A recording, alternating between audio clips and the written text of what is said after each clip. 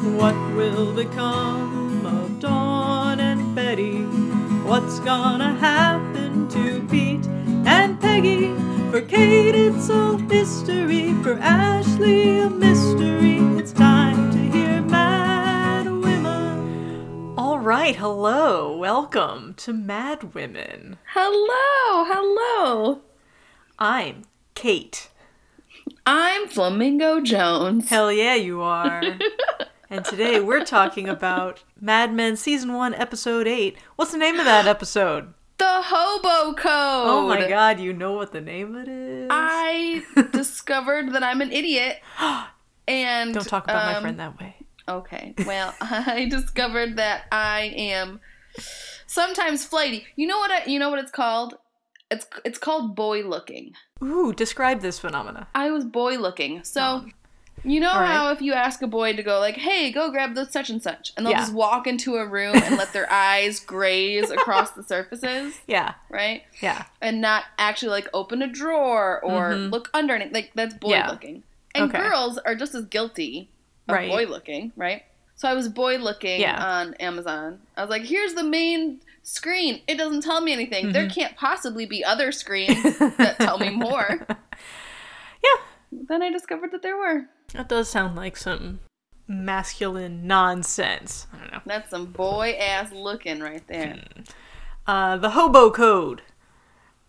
I just like saying it. It's a fun phrase. It is a fun phrase. This was a doozy. It's a big episode. Holy I filled 3 full pages in this notebook. I love it. Would you like to lead the way? Well, okay, first of all, right off the bat. The episode opens, the show opens, and I'm like, Pete still wants to murder everybody. He's looking real murdery. Yeah. And if you noticed in that very opening scene with Peggy, which we'll talk about. Yes. But his gun is in the corner. It's in the background of the shot. Oh, yeah. So he has not lost that yet. They are dropping hints left and right that this is the son of Sam. Yep. I mean, it's only a matter of time before he goes on a spree. A few years, about a decade. Exactly. So, Pete and Peggy, they both come into work early. Peggy's all goofy feeling because her copy is being presented to Belle Jolie. And she's all dressed up. She's looking a little fancier than normal. Yeah. Not super fancy, but she looks nice. She's moving up. She's figuring it out. She is. She and Pete meet in an elevator. Pete is once again doing the domestic work of having to supervise movers later. And so he's getting in early. Not that he seems to do very much work early. Even when he's supposedly doing work, he's not actually doing anything. It's because he's murdery. Oh, yeah. He just... Listen, right before you go on a murderous rampage, you take some time to just sit in spaces. Okay. Is this... Right? What is this based on? It's based on my perception of murderers. Because they got to get all those thoughts brewing, and you need some sort of quiet space. Okay. That is still slightly stressful, right? You don't want it to be like your calm, happy place. Right. You're not sipping out of a coconut on a beach anywhere. Exactly. You're going to the places that make you anxious and uncomfortable, and you're letting those feelings brew and bubble and harbor. Okay. Like driving a taxi. Sure. In Taxi Driver. Like, I've never seen it, but Well, spoiler alert. He drives a taxi. And then goes on a murderous rampage? Kind of. I guess is the correct answer to that. I feel like I've brought up Taxi Driver more times in this podcast than I've ever seen Taxi Driver, which is... I don't know how it's become such a touchstone for myself. Yeah, it had an impact on you.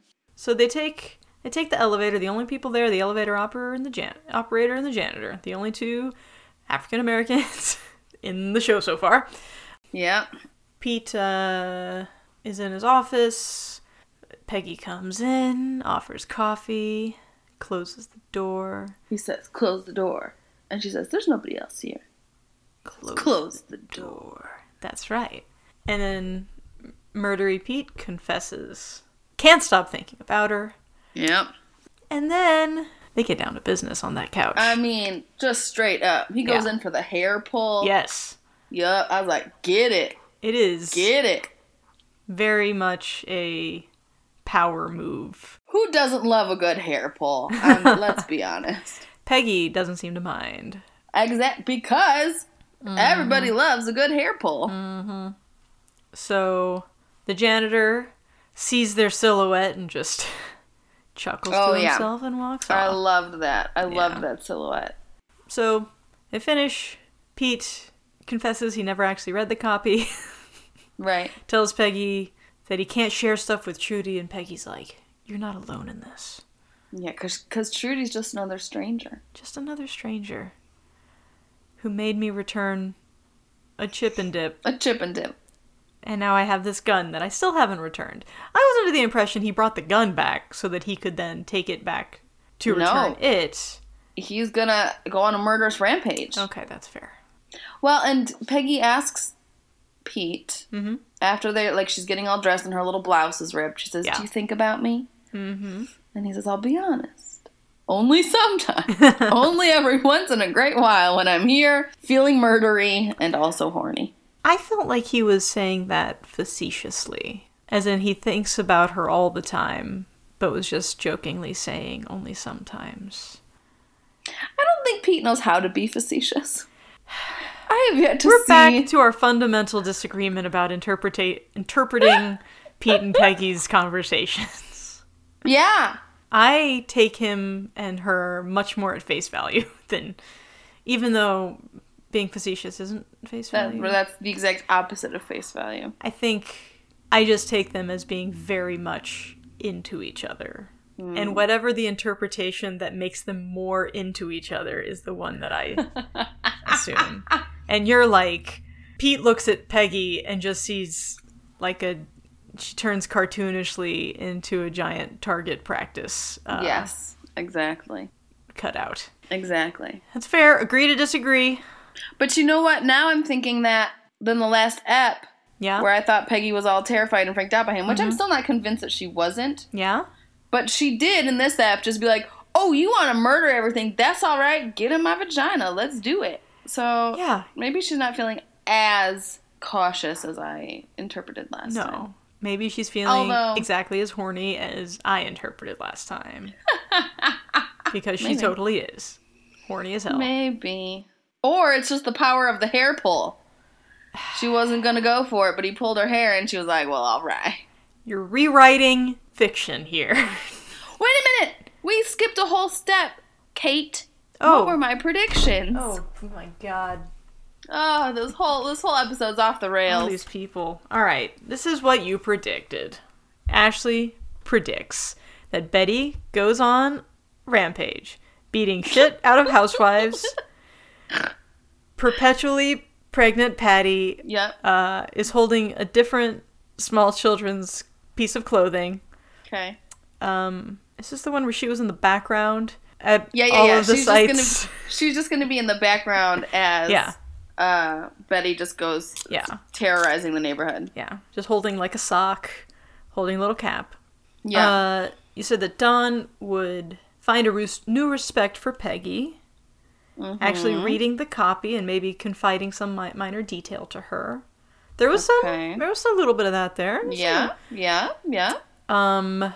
You said that Pete would start stockpiling weapons for hunting, like a bear trap, and would hide a net in the office that's like hidden by files for someone to fall into and get trapped in. Right. I mean, we saw the gun in the background, so I'm calling that a little bit of a win. That it's definitely present, for sure. Yes. Roger and Joan would go full dominatrix, complete with ball gag, whips, and high-necked pleather pencil dress with a brooch of just handcuffs. Right, right. I'm assuming that was what Joan was supposed to be wearing. Right. And the lingo would be Dawn saying to Peggy, "Listen here, see?" So, I mean, you pretty much got it. I nailed it. You got... I nailed it. Almost all of those. Great. Whew.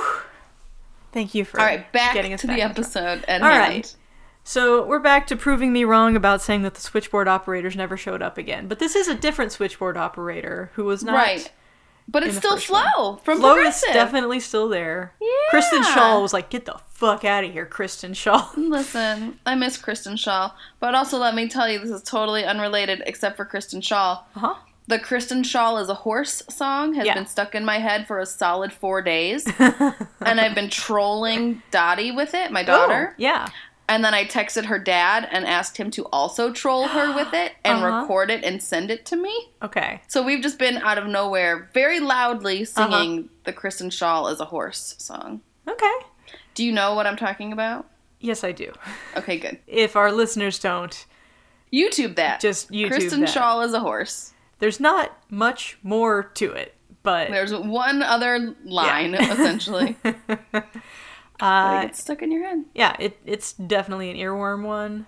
I was going to say, not related, but related to this new switchboard operator, whose name I still can't remember, but she was a Mad TV's cast member and was in my favorite comedy sketch of all time, Can I Have Your Number? Oh. Are you familiar with this sketch? No. Oh, honey, I'm gonna send you it that to me. sketch. 'Cause Yeah. Can I Have Your Number? I have to watch it like once a month, minimum. It's the funniest sketch ever written. I'm writing it down. All right, good. Right? Yeah, send that to me.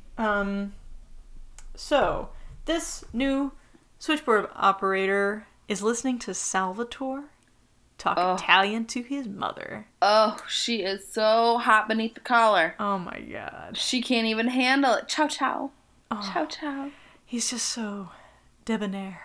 I mean, he is cute. I'll give that to He's her. a handsome-ass man. He's a handsome man. And he's European. Like, he's not just another blue blood. If some hot, artistic, well-off man was speaking Italian, I would also be like, I'm all hot under the collar. Yeah. I'm gonna eavesdrop on your phone calls to your mom. I would absolutely do that. I'm gonna pretend that you had calls that get dropped so that I can make excuses to talk to you. If I could eavesdrop on most of the people that I know, I would do it. Yeah. There are certain... I don't have, like, blanket eavesdropping intentions, but I would like to read the text message exchanges between certain parties. Oh, yeah. Oh, yeah. Like, if I can just scroll through to the beginning of time. Yeah. For everyone. Not even certain parties. Like, I want to see the text messages between individual members of improv troupes that are not to the entire troupe. Oh, yeah. Those are good. Those are good. I would like to see a timestamp side by side. Like, here's what's happening in the group, and at this exact same time, here's what's happening behind the scenes. Yeah, I want that. Yep. Not in any troupe that I'm a part of, because I'm afraid of my feelings getting hurt, but other troupes. I'm not dumb. So they're talking Sal. Joan comes in. Joan keeps, like... Flamingo Joan! She's in another pink-ass dress. She's in a very pink dress. And there's a couple times in this... Yeah, in this thing where she's not getting the attention she wants, I think. Mm-hmm. Like, because she brings in some snacks to the ladies to butter them up, and then requests that Roger's wife, if she calls... it'll go to her. To patch her right through, which was interesting. Very interesting. And it's never talked about again. Yeah. I don't actually know what that was about. Yeah, I wrote that down, too. Because that was very interesting. Why would... I wrote, patch straight through Mama Sterling. Mm-hmm. Very interesting. I can't... I don't understand it. Well, we could just keep saying we don't understand it to each other for a while, but I don't think we're gonna get it. Well, maybe it'll make sense in a future app. Maybe I'll make a prediction. Ooh, yes, please. I can't wait to see what they've got going on. And she calls Sal debonair, but not cheap, because, and it's a funny picture. Like, these women are listening to. They know what everyone's voice sounds like Joan points out, and they have no idea what they look like. And so instead of saying, he's the one person who's not lily white in this building. Right. He's debonair. Right. So then we've got Peggy welcoming Dawn into the office, and she is like so proud of herself for having a ripped collar. Mm-hmm. She's like, I might start keeping a spare the way the men do. Mm-hmm. Yeah. She's starting to earn that trumpet. She's getting right on up there. Yeah, she's into it. But she delivers Don some news that alarms him that Cooper wants to see him and is not with Roger. And so Don's like, what? Right. Like, he looks like scared. He does look scared. I wonder how many times, probably not often, that Cooper would be like, hey, you, just you, for something positive. Yeah. Because, like, the last time, I don't know, there was the time he was in the office because he did fire Pete. And he got kind of told down. I don't know that that's the phrase. But instead, gives him just an out-of-the-blue bonus check. A hefty one. Yes. A hella hefty one. Because if $5,000 is like 38, what did I just figure that out to be? Like $38,000 in today's money? Yeah.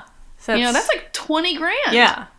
That's a lot of money. That's wild. Yeah. And then Cooper tells him that Atlas Shrugged, Ayn Rand, is the shit.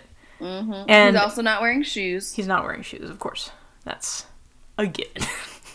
He hasn't taken off other random clothes, and I don't think he was disappointed. He wasn't peeling oranges in this one, but he did groom a bonsai. True. Yeah. So. Yeah. But he describes himself and Don like he's saying that they're the same, that they're productive, reasonable, self-interested, unsentimental. My question for you is, what is your familiarity with Atlas Shrugged? I know that it exists in the world. Mm-hmm. And that's about it. I know that people love it or hate it. Yeah. And that it's, is fairly radical for the time. Yeah.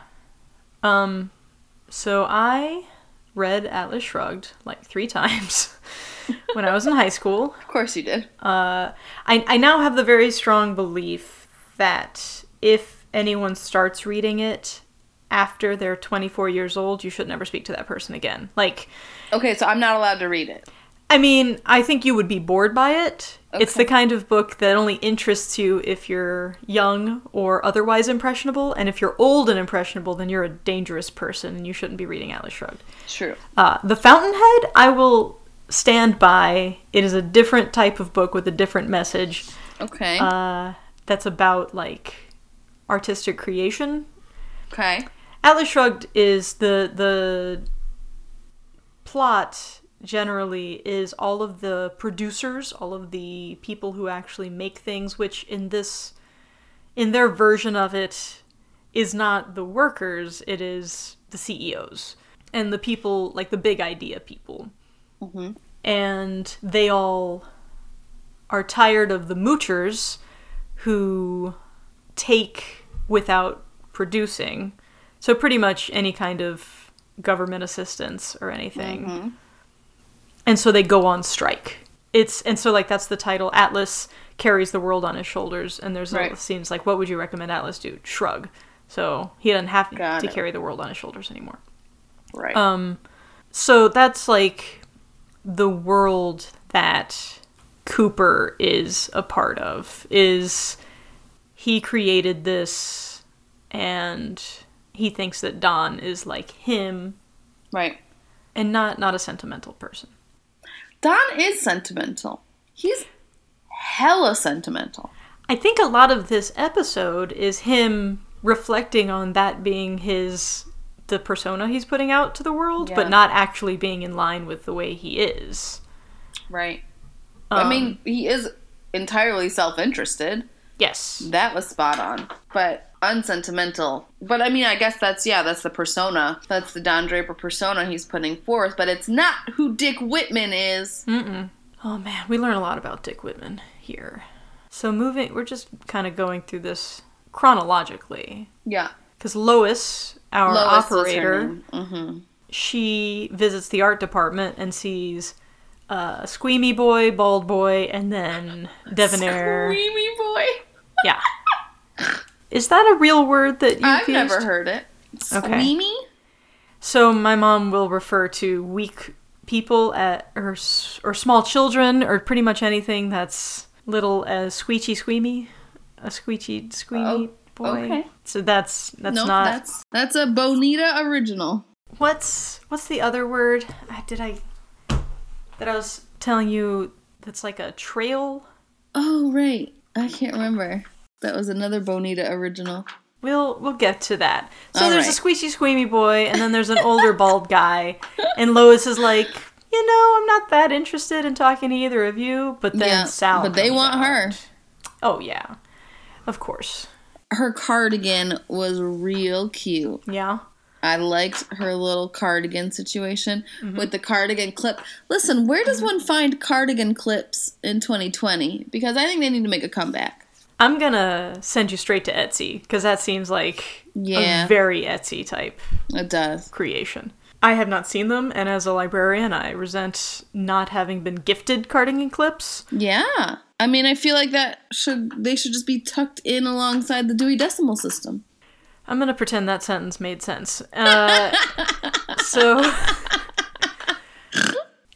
she, makes an excuse to see him, and then talks to him a little bit and says ciao ciao. Ciao ciao. And he's like, oh great, another lady wants to smooch me. Everybody loves Sal. Everybody loves Sal. And that's what the squeeshy squeamy guy and Baldy apparently. Yeah. That's what they're saying. They're like, oh man, everybody loves Sal. And Sal's like, you don't need money to dress better than you do, Wayne. Right. I wrote that down. That was a good line. Because Sal is always just interested in the way people dress. He loves fashion and looks. And imagine that. It's just what he's interested in. He just takes care. Yeah. So then back in Pete's office, Trudy's visiting. She pops by. She does a little pop in. Yeah. And he's a fucking dick. He is so mean. He's such a dick. So he's back to being murdery. Yeah. He was murdery, and then he got laid, and then he got murdery again. But let's talk about Trudy's outfit, because it was real cute. Tell us about it. It was white. It was a white suit with little black polka dots. Very little black polka dots. And a bright orange shirt underneath. Okay. And I think there was another instance of a cardigan clip holding the jacket together. This episode sponsored by Big Cardigan Clip? I mean, these are the real questions that we should be asking. Is this like all a guerrilla advertising campaign for cardigan clips? I hope so. Because you know what? It's working. Yeah. That's what Mad Men should have been. It should have been subversive advertising throughout. Yes. I mean, I've started smoking. Same. I've been drinking a lot of vodka. I'm actually recording from Israel right now.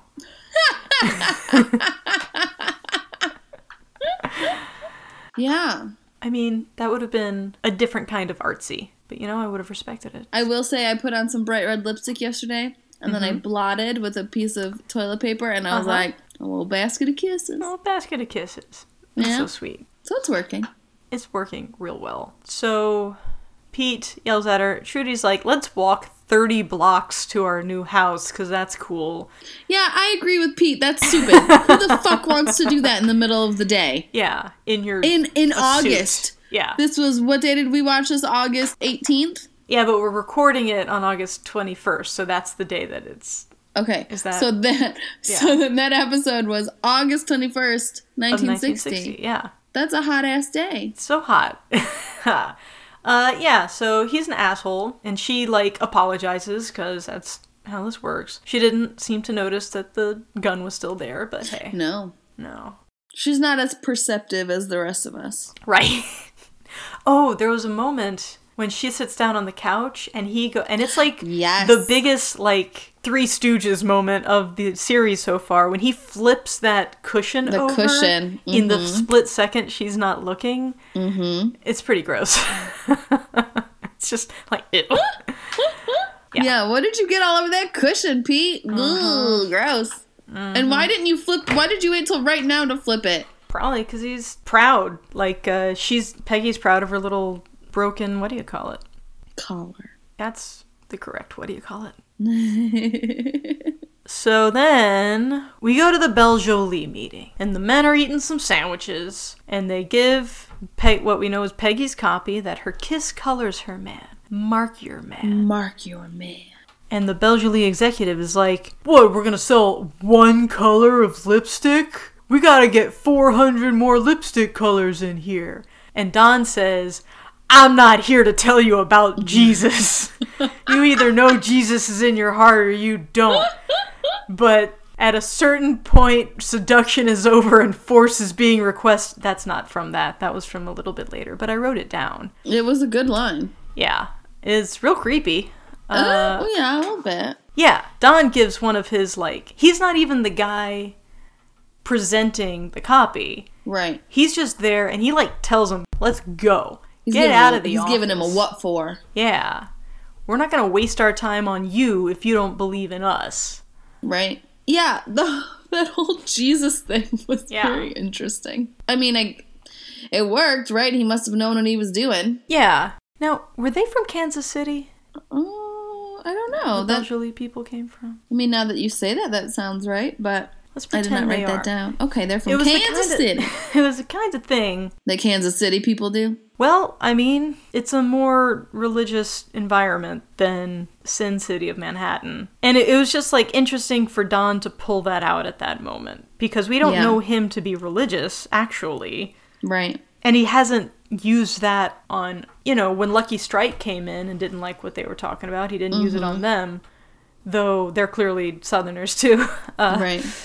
But, yeah, it was just an interesting... The tactic was very interesting. And came out of nowhere. Mm-hmm. And he was going hard. He was giving him the business. There's a lot of just taking things by force in this episode. That's so true. There is a lot of taking things by force. Mm-hmm. Even that line, seduction is over and force is actually being requested. Mm-hmm. Peggy wasn't going to bone him till she got that good old hair pull. Yeah. I mean, she may have boned him, but she boned him probably even harder. Once he gave her that good old hair pull. It's that kind of thing. Just kind of losing control, giving over control. Right. To force. Right. And we should mention that the Belle Jolie people are an older, crotchety man, and then a young man in pink. Or a younger man. Was he in pink? Mm-hmm. Oh, I didn't even notice. They like pink in this show. They do. They really do. So does that guy. So... they all leave, and they're all a hootin' and a hollerin' into Don's office, and they just kind of go in the office, and Peggy's like, the fuck's their problem? They're not even going to talk to me about how it went? I gotta go get ice for them? Mm-hmm. But then Don gives her a drink. Yeah, that whole scene was very cute. Yeah. That was very cute. How did he take it? Go ahead before... I loved the go ahead before Joan Holloway sees with the drink. Yeah. Which is funny, because, everybody knows Joan is going to be salty AF. When it's literally Peggy's boss giving her the drink, it's Joan that is the one who's going to be mad about it. Right. And then, Freddie says to Peggy, home run, ballerina. Which is an interesting, it's like, home run, that's what the men do. You're a ballerina. It's just it's a real heteronormative... Don't forget you're a lady. Mm-hmm. And then Peggy actually sees the art for the first time. She never had seen it. They had changed it since she did it, and they didn't consult her at all, but... Right. And they won't let her keep it. So take home. I loved the line. I forget what she had said to warrant it, but one of the guys said, you're a writer, honey. You're arrogant. And then she refuses the second drink, and they're like, you're not a writer. Yeah. I think she had said what her original line was, and questioned their change, and they were like, "Oh, you're a writer because you're arrogant about that." They're having a good old time. Everybody's happy. It just makes you happy. Makes you want to drink. I did want to drink. So then Peggy, not Piggy, goes and tells all the switchboard girls and Joan is like, I'm going out to lunch. Don't wait up for me. And then Peggy comes in and steals her thunder again. Mm-hmm. And that's when she's got those... I actually even wrote down pink dress and black gloves because it was very pretty. It was very pretty. And she is so salty. Yes. Yeah, just so you know, you describing Trudy and Lois's outfits I might as well not have ever seen it before. I was like, huh, what a neat outfit they were wearing. I wish I hadn't missed it. Yeah. But you notice Flamingo Joan. Oh, yeah. They keep putting her in hot-ass pink. Well, she's a hot-ass lady. She is a hot-ass lady. Yeah.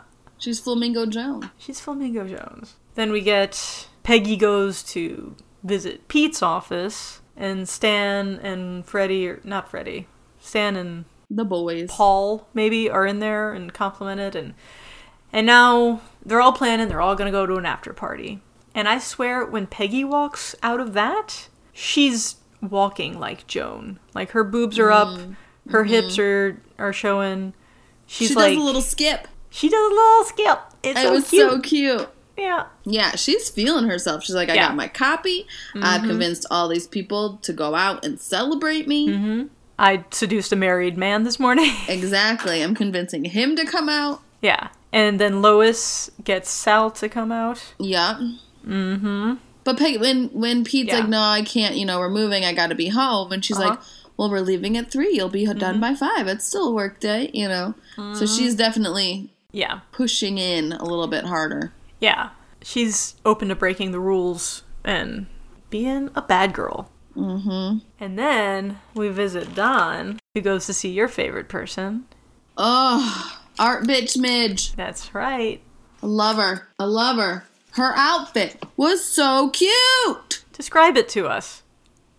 Now I'm remembering what it was. I wrote that it was so cute. Now I think it was like a... Oh, that's right.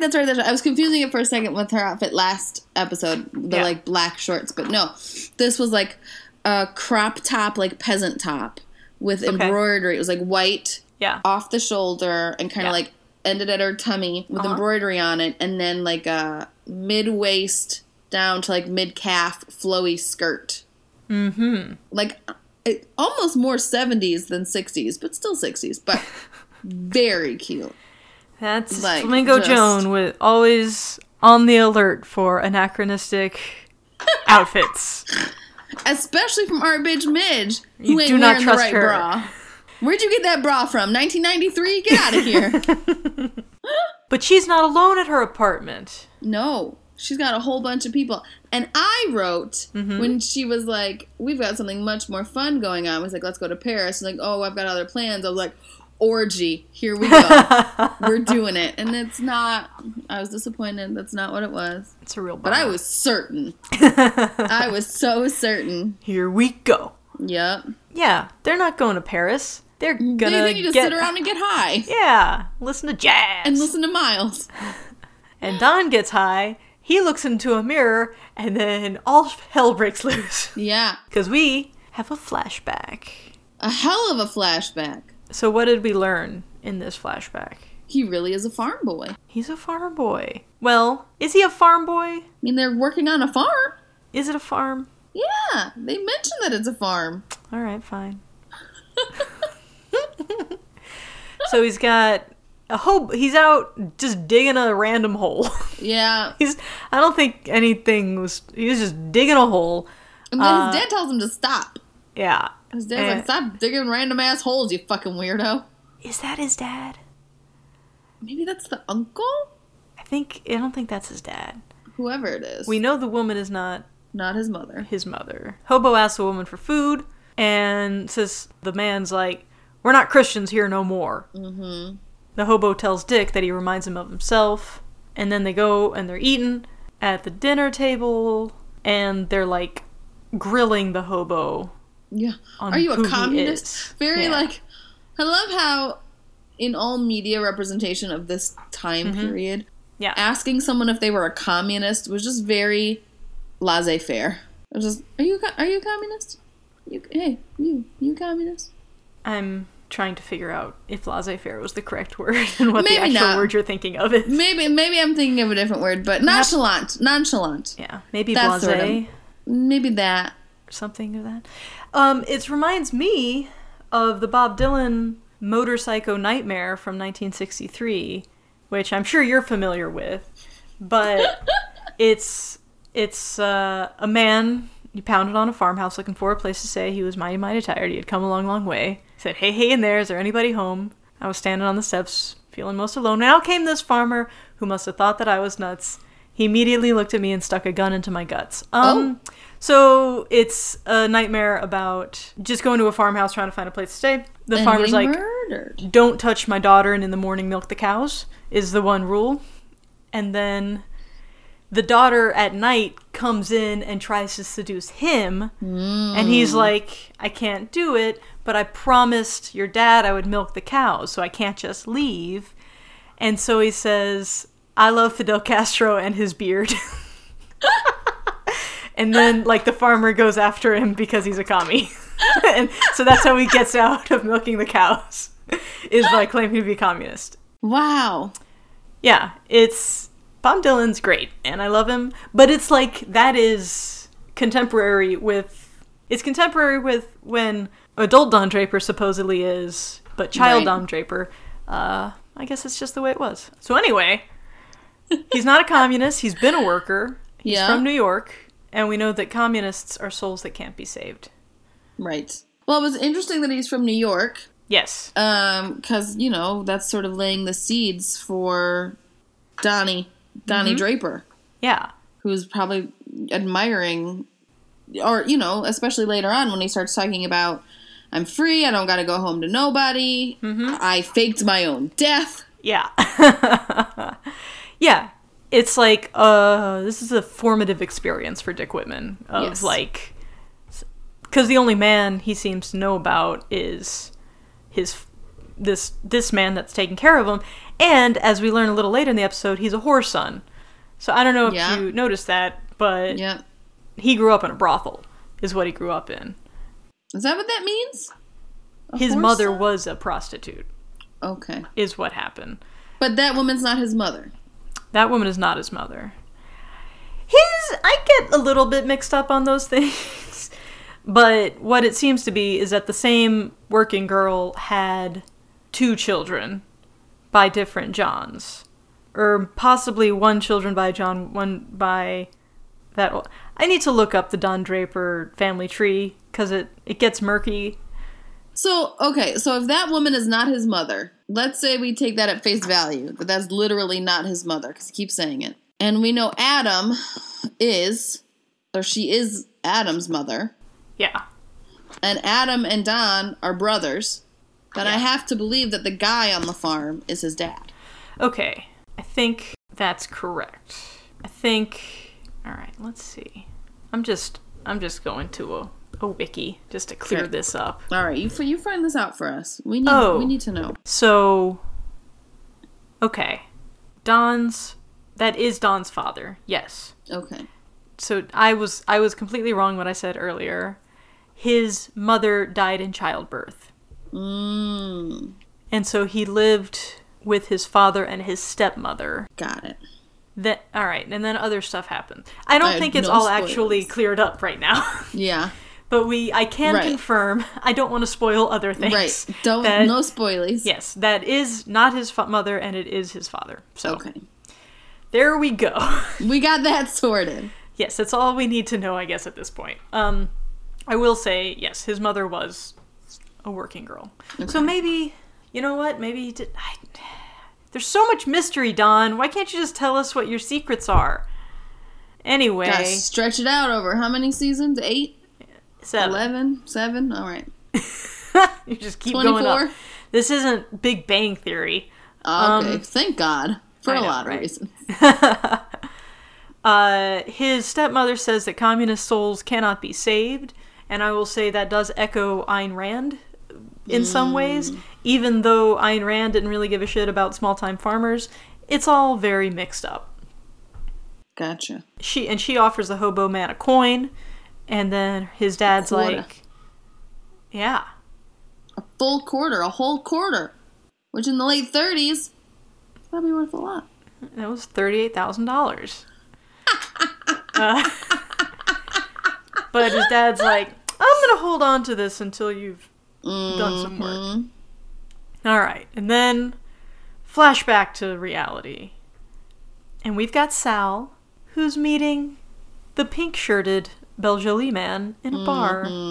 And you know who else really loves the dreams of traveling in New York?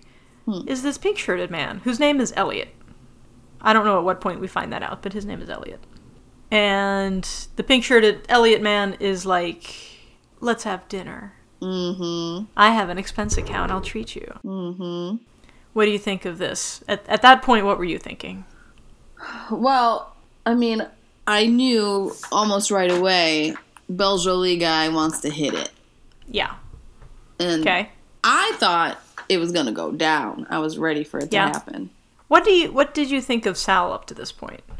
In terms of what? Do you think Sal is gay? Oh, I've thought that day one.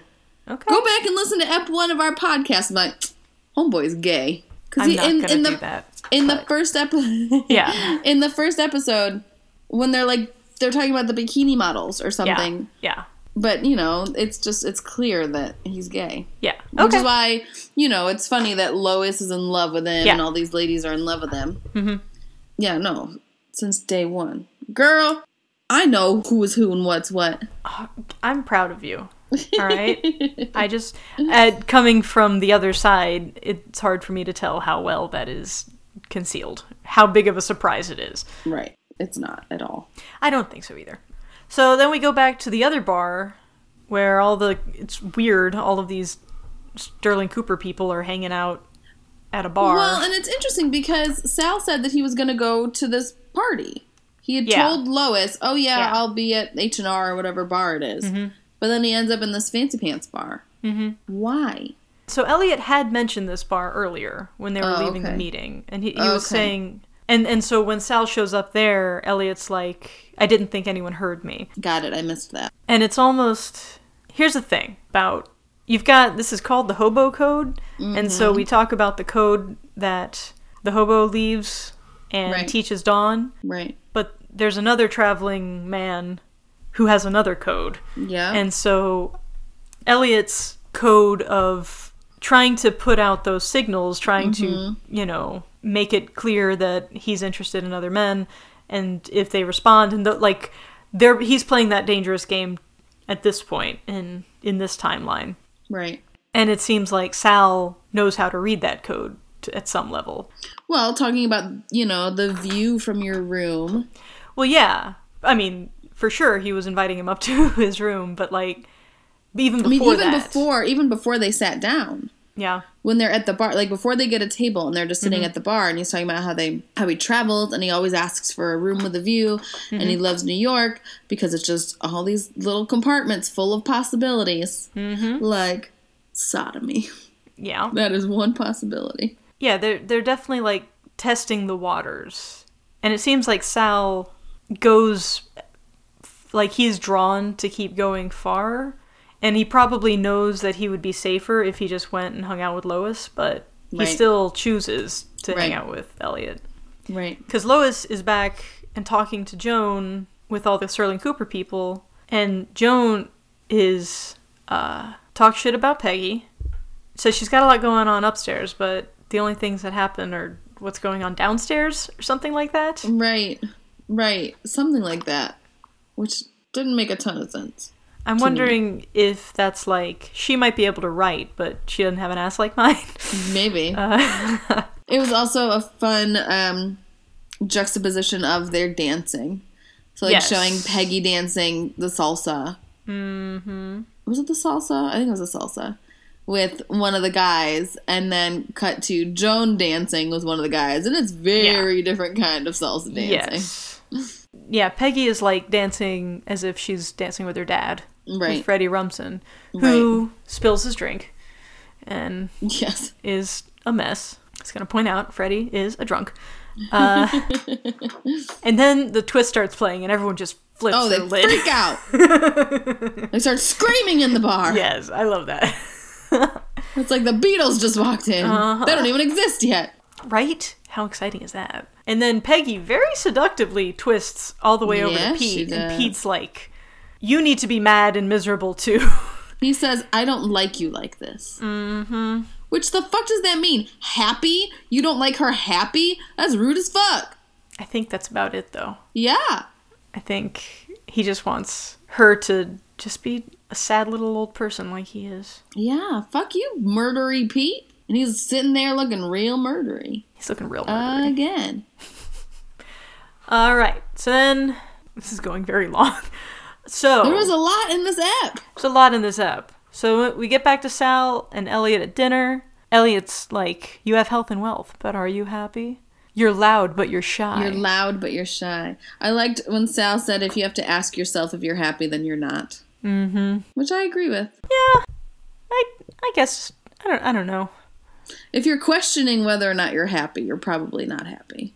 Well, I think my take on that was Sal just not wanting to look too deeply into what would make him happy. Well, yeah. Because my feeling is that it's okay to question if you're happy because, like, you can take a step back and evaluate what would make you happy. And if you're not, and you have all of these things, I don't know. I think questioning is healthy, and I think Sal's in denial. Sal is in denial, and questioning is healthy, but normally you're only questioning if the answer to that question is, no, I'm not happy. And then you have to do the work of figuring out what will make you happy. Because if he were happy and living his best life, he wouldn't even have to ask. He would just be like, oh yeah, this feels great. If you say so, I think questioning is okay, myself. I'm not saying it's a bad thing. I'm just saying when you're questioning, you usually already know the answer. All right. If you say it. Elliot drinks Sal's Sambuca, and it's very erotic.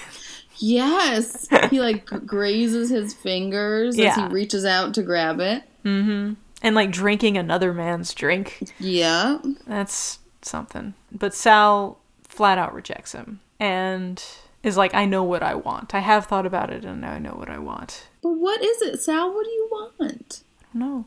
And Elliot asks him, what are you afraid of? And Sal's like, are you joking? Yeah. Maybe losing everything? Right. Poor Sal. Poor Sal.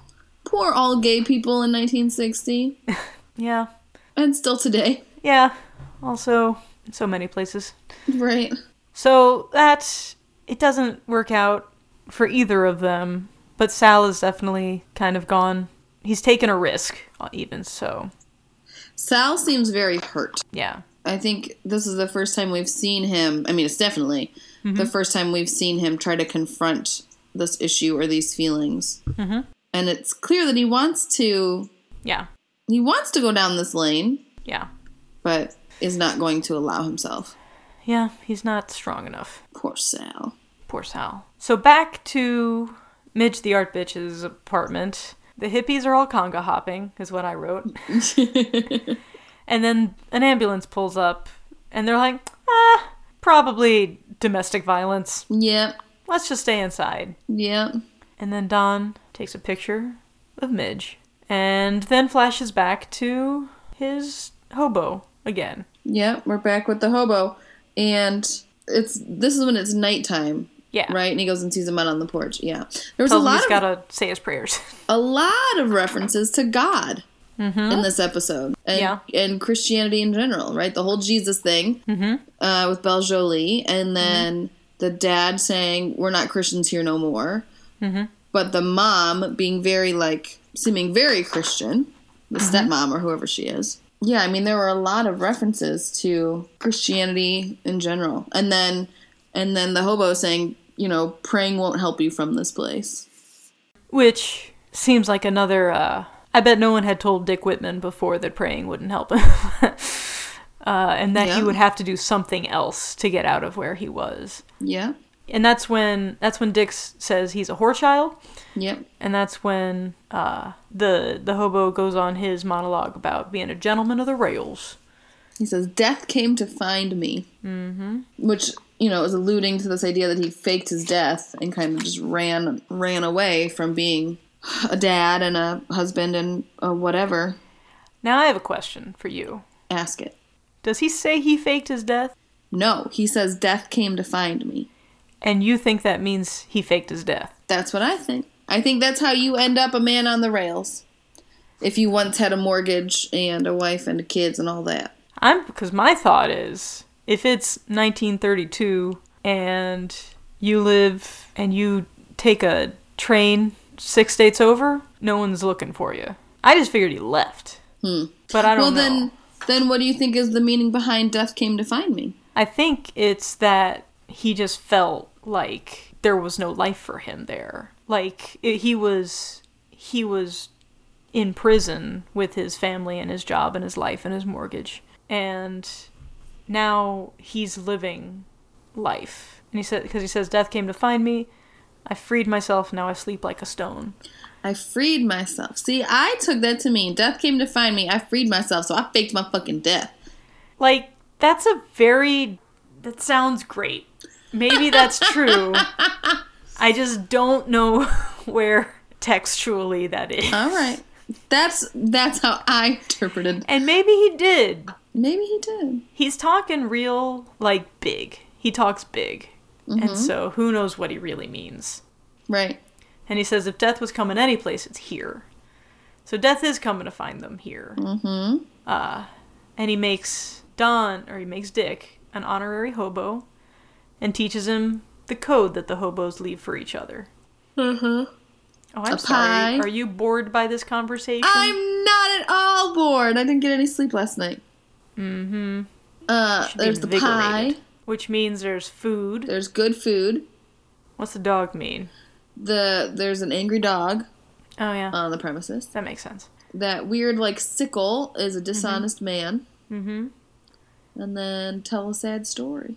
Oh, yeah. The oval with the 3 little triangles is tell a sad story. We just learned a little bit about his code. And then, snapback. Mm-hmm. And I wrote, Hippie Roy has dirty feet. So dirty. It was real gross. So gross, so dirty. I've noticed that with Midge before, too. Yeah. Yep. That's just what... They're making them hippies. Those bohemian Them bohemians have nasty-ass feet. And then Don reviews the photo he took and is like, oh, I see what's happening. Midge is in love. Oh, we went from a hobo to the bohos. I see what they did there. That's a really good catch. That was a really good analysis that I just did. Yeah. And then everyone starts attacking Don again. Yeah. Because love is bourgeois. And don't defend the ad man. That's what I wrote. The universe is indifferent. Mm-hmm. I loved when he was like, the universe is indifferent. And then the other guy was like, why would you say that, man?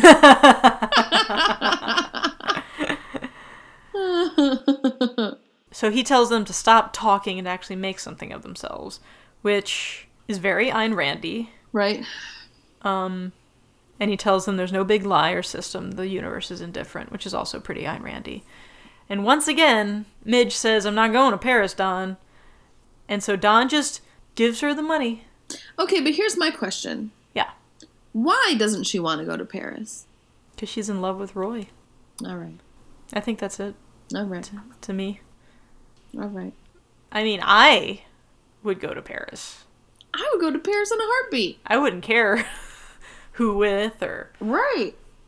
Because it just, I don't know, it doesn't, if she's still okay seeing Don in general and having him come by and having their little escapades. Yeah. And she is this bohemian, fly by the seat of her pants, go where the wind takes you. The wind's trying to fucking take you to Paris. Yeah. And I'm just wondering if this is going to be the end of Don and Midge. It's a good question. That's my prediction. It's an early prediction. Yeah. We're not in that segment yet, but... All right. Hold on to it. I'm holding it. Yeah, it's like the people around her, and yeah, the boho byline, that's not what that word means, is what that guy says, is love is bourgeois, right. Whatever. And so it's not, they're the free love vanguard, but in reality, Midge is actually attached. Yeah. Whatever she says. Right. And so then, they're like, you can't go out there, man. The cops are there. And Don's like, fuck you guys. You can't go out there. I can go out there. Yeah, I have no problem. I loved that. The cops, you can't go out there. And he says, you can't. And he just leaves. Yeah. Yeah, that was great. That was, and I loved he opens the door and the cop's just like, sir. Good evening, Good sir. evening, sir. Would you like some Grey Poupon? Excuse me while we take away this domestic abuser. Please, could you please get that wife-beating man out of the hallway? There's a gentleman in our presence. That's how cops in New York used to talk. It is. Mm-hmm. You nailed it. And then Don goes home and is like, Bobby, wake up, Bobby, get up, ask me something. That was weird. And Bobby's like, will there ever be a boy born that can swim faster than a shark? That's not really what he says. That's not what he says. But it is some dumb little kid question. He says, why do lightning bugs light up? That's what he says. Mine was a quote from the British Office. Yeah, Don is like, has one of those moments where he's like, I want to be a good parent. And also, I think, he wants to tell people what his real history is. Right. So and I think there's no one else he will. Mm-hmm. Right. He really wanted Bobby to ask him some kind of real question. Yeah. And then gets downhearted when he's like, why is the sky blue, Dad? Exactly. Yeah. And it's like, well, obviously, Bobby's like 4 years old. He's not going to ask, like, who really were your parents? Right. And Don knows that. Like, he knows that it would take an older person to ask that. But an older person, he would feel more guarded against. He won't tell the truth to anybody else. Yeah. He's too scared. Yeah. He's not afraid of cops, but he's afraid of everyone else. Mm-hmm. He's afraid of the truth. So then, our last moment with the hobo leaves, and Don's dad doesn't give him that coin. He's a dishonest man. And that's what he marks the post, and Don goes and sees it, and he's like, what? Wait, I just don't hate my father? He's actually dishonest according to other people? So did the hobo mark it, or was it already marked? Because how could he have marked it that quickly? Because he just takes off. And then Dick Whitman moves the bush away. Yeah. And it doesn't look freshly carved. It looks old. It's all darkened on the inside. So I got the impression that it had already been marked. And Dick Whitman is like, oh, shit. You really are a dishonest man, because not only did this just happen, but this has been here a minute. This hobo code. That's an interesting possibility that I'll have to ask Reddit about. There you go. Yeah, I mean, it definitely didn't look freshly carved, and it didn't seem like enough time had passed for him to have carved that. Yeah. Unless he carved it in the night, like the night before? Yeah, but it was like, the evidence that he was dishonest was that morning when he reneged on his promise. Right. And there was like a moment where we didn't see the hobo, but I don't know. Yeah. What we do know is that it's a language Don can speak now, and it was a revelation about his father as being more than just someone making his life miserable, but actually objectively a bad person. Right. And then back to another morning at the office. Pete is not there when Peggy gets there. She comes in early again. Mm-hmm. Maybe I can get a little smoochy smooch. That's what she's hoping for. Mm-hmm. And then he ignores her. And then it just ends with, like, this volume escalating of phones ringing and typewriters typing and talking. And then it gets really close on Don Draper's name on his office door. Yeah.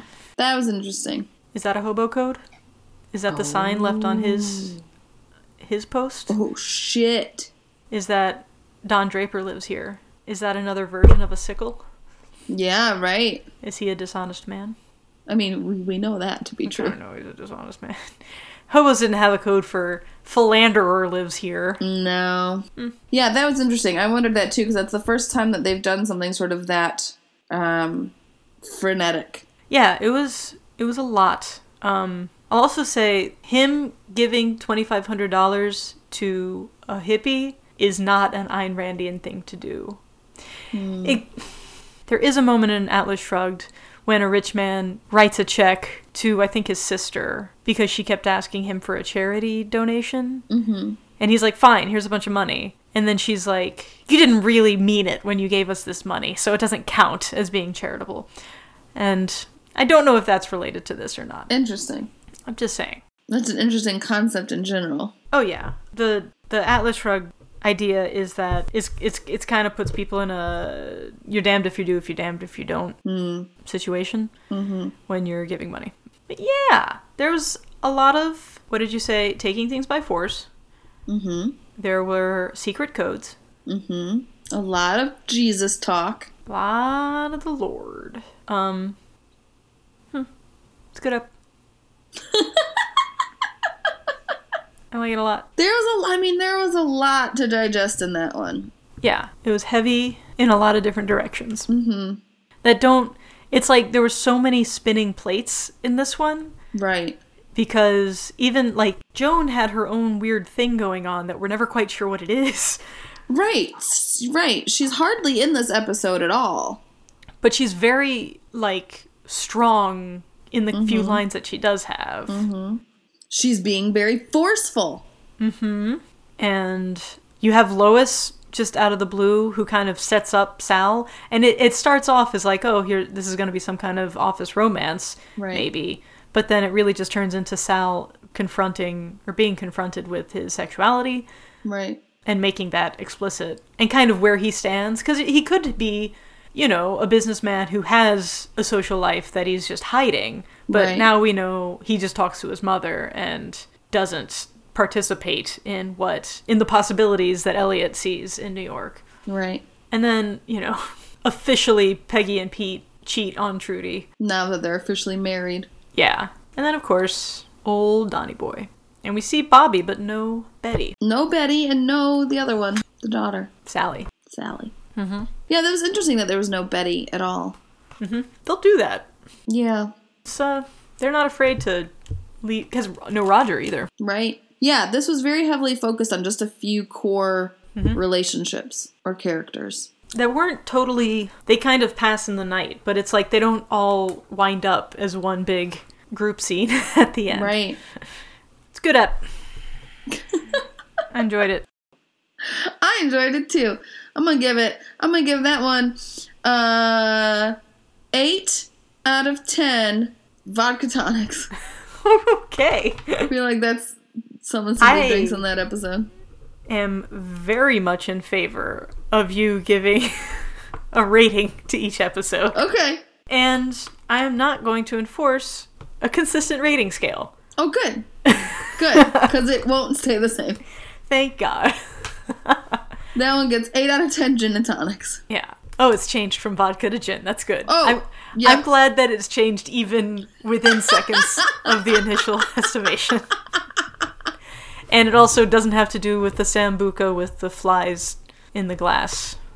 The coffee beans. When Sal is drinking it, he first talks about how there's like 3 espresso beans or whatever in the bottom of a Sambuca. I didn't even notice and it's supposed to be flies. Why? That's gross. Because romance people do weird stuff. I don't know. Okay. The Italians and the Spaniards and the other Mediterraneans, they have... The romance people. Yeah. Okay. They speak romance languages. They do. Romance. I'm with you now. I followed. I picked it up along the way. That train was running by, and like a hobo, I just hopped right on halfway through. I had faith. All right. So for season 1, episode 9, there's only, I think, 4 episodes left in this season. Season 1. All right. So we're getting into the home stretch here. What are your predictions for next episode? All right. Now, listen, we've kind of gone off the rails here with some of these storylines. So I'm gonna say Peggy continues her upward zeal and her clamor for power and respect. Namely by, I think she's gonna slap Pete in the face. I like that. That's what I'm hoping for anyway. Yeah. He's gonna say some bitch ass thing, and she's gonna be like, you bitch ass, and she's gonna slap him hard across the left cheek with her right hand. Oh, we're specific. Yeah. I feel like, would you accept anyone slapping Pete at this point? Yes. I would count that as a win. Yeah. I think that's just for the fans. Can we get some Pete slap action here? Yeah. So that's gonna happen. It will. Good old Donny Boy. Donny and Art Bitch Midge are done. I don't think we're gonna see her again. At least not for a while. Yeah. Maybe not until the very end of the season. Maybe not until a future season. Okay. She ain't gonna be there next ep. Okay. Is my guess. Betty's gonna come back. She is going to be... I can't wait to hear this. I can't say that. Oh, okay. Betty is going to be just drunk. She's just gone off the deep end.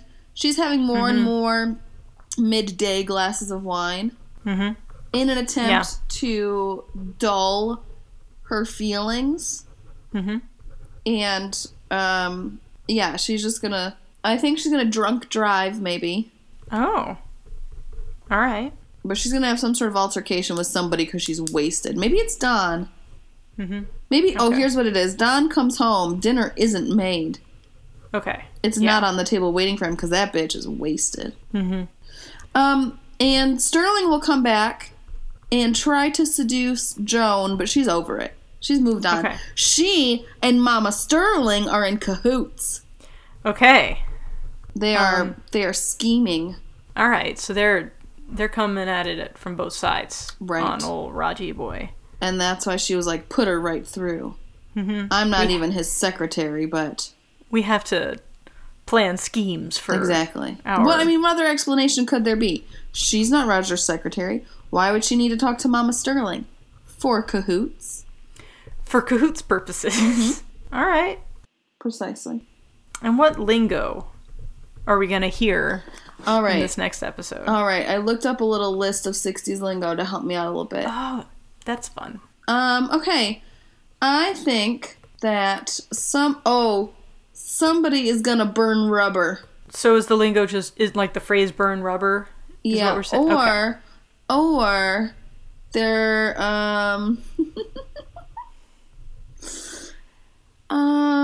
give me some skin. Okay. So all of a sudden they're going to be in a funk band in 1968. Yep. Okay, cool. Yep. I look forward to that development. Wow. Well, this has been a great episode of Mad Men and a great episode of Mad Women. And until next time, happy Mad Men, merry Mad Men to all. And to all, a good night. Good Mad Men. I do it wrong every time. Thank you for listening to Mad Women. Mad Women is engineered by Ashley Davis, music by Kate E. Britt, and graphics by Dylan Anderson. Follow us on Twitter and Instagram at RadMadWomen.